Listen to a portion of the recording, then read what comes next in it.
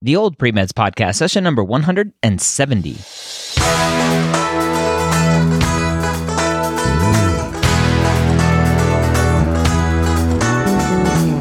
You're a non-traditional student entering the medical field on your terms. You may have had some hiccups along the way, but now you're ready to change course and go back and serve others as a physician.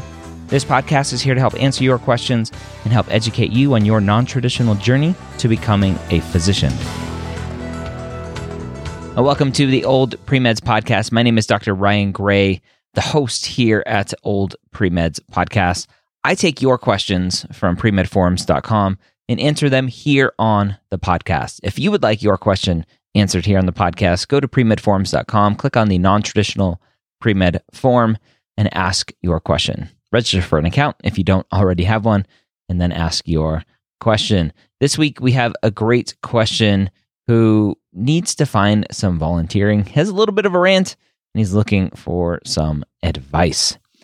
Now he says, I work full-time, and my son just graduated and went off to college. I started looking for volunteering opportunities earlier this year after all the college application drama passed and he was accepted.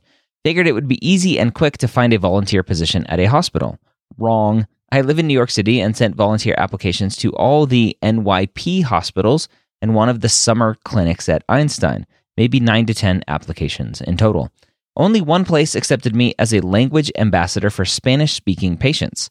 And even then, that took a long time for me to actually start because the volunteer training, medical exams, they lost my health clearance, but they found it, then shadowing one of the current ambassadors. Took nearly 4 months for me to actually start the gig. I am pretty happy so far as I get to help Spanish-speaking patients, and the schedule is very flexible. I will have plenty of hours accumulated from now until I apply next year, but if I had known it would be this long and tedious, I would have started last fall. Just like Dr. Gray always says, apply early and apply broadly. Happy volunteering. All right, so this person wasn't looking for advice. This person was giving advice, which is great advice. When you're going through any process, whether it's the medical school application process or volunteering application process, don't think that it's going to be easy. Assume that it's going to be hard. Assume that it's going to take a long time. Assume that things are going to go wrong, like losing your application and health clearance and then finding it and then, oh, they lost this and oh, whatever, right? You go in for your badge and the computer breaks and you have to go back a week later, or you're out of town and then it's going to take forever to go back in and get your badge, right? Assume that things are going to go wrong.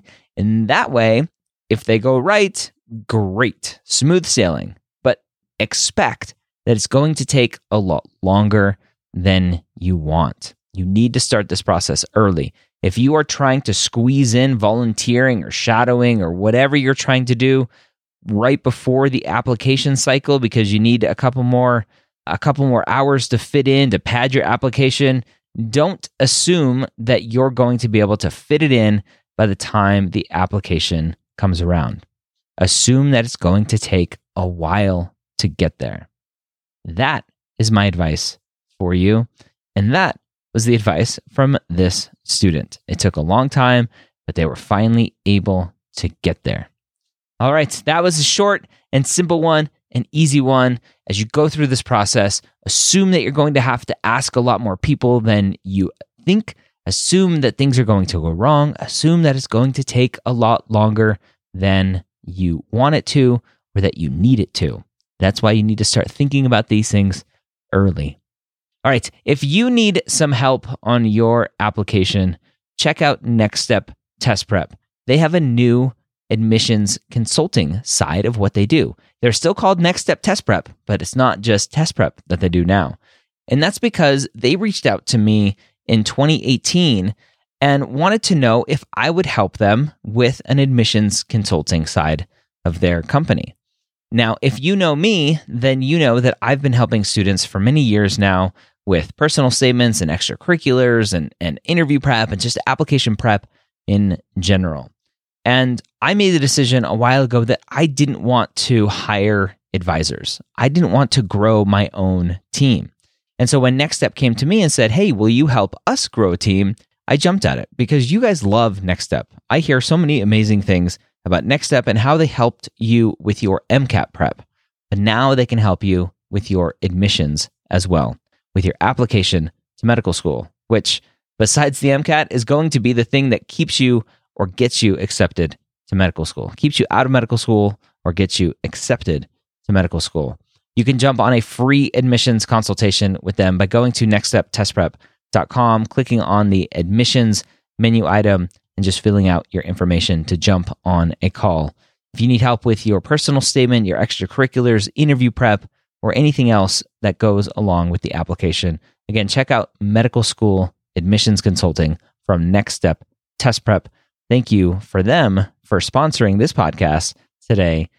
And thank you for taking the time to listen to this podcast today. Again, nextsteptestprep.com, medical school admissions consulting. Mention this podcast and you can save a little bit of money as well. Thank you for sponsoring this podcast today, Next Step Test Prep, and I hope to see you next week here on the Old Pre-Meds podcast.